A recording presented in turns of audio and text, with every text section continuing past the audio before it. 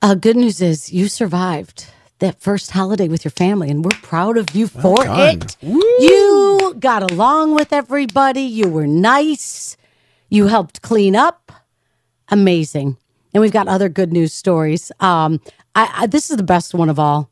There was a baby born inside of an Atlanta McDonald's with the help from employees during the labor and has received the nickname Nugget.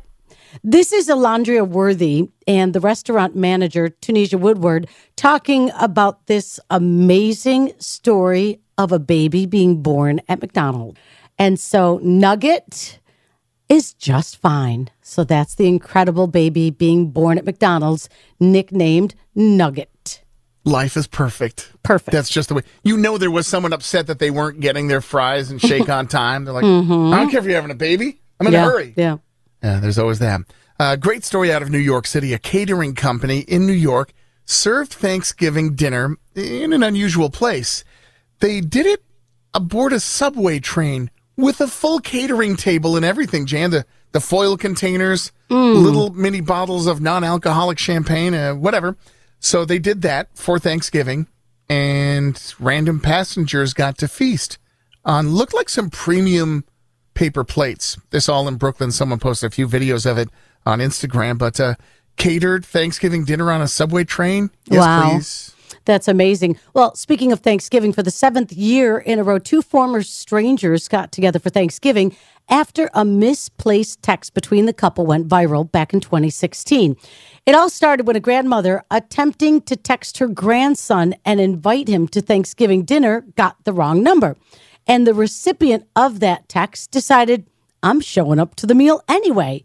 Here's Wanda and Jamal reminiscing about the first year they had Thanksgiving together and catching up on the big changes in their lives this year. And so there you go. They've actually together created a probiotic drinking water called Black MP. And so they have really struck up an incredible relationship. So all from a rando text? Random text, and the guy decided to show up. How fun is that? That Amazing. Is good times. People are calling this a Thanksgiving miracle. 28-year-old guy decided to take a cruise with his sister. They were hanging out at the bar, and that's the last time anybody saw him. He fell off a Carnival cruise ship, which I got to tell you, it's hard to do. Yeah. The railing is high. Anyhow, he managed to do it in the Gulf of Mexico last Wednesday night. That's Thanksgiving Eve, biggest party night of the year, even on the Carnival cruise. He wasn't reported missing until noon the next day. Everyone's like, any idea where he is? I don't know.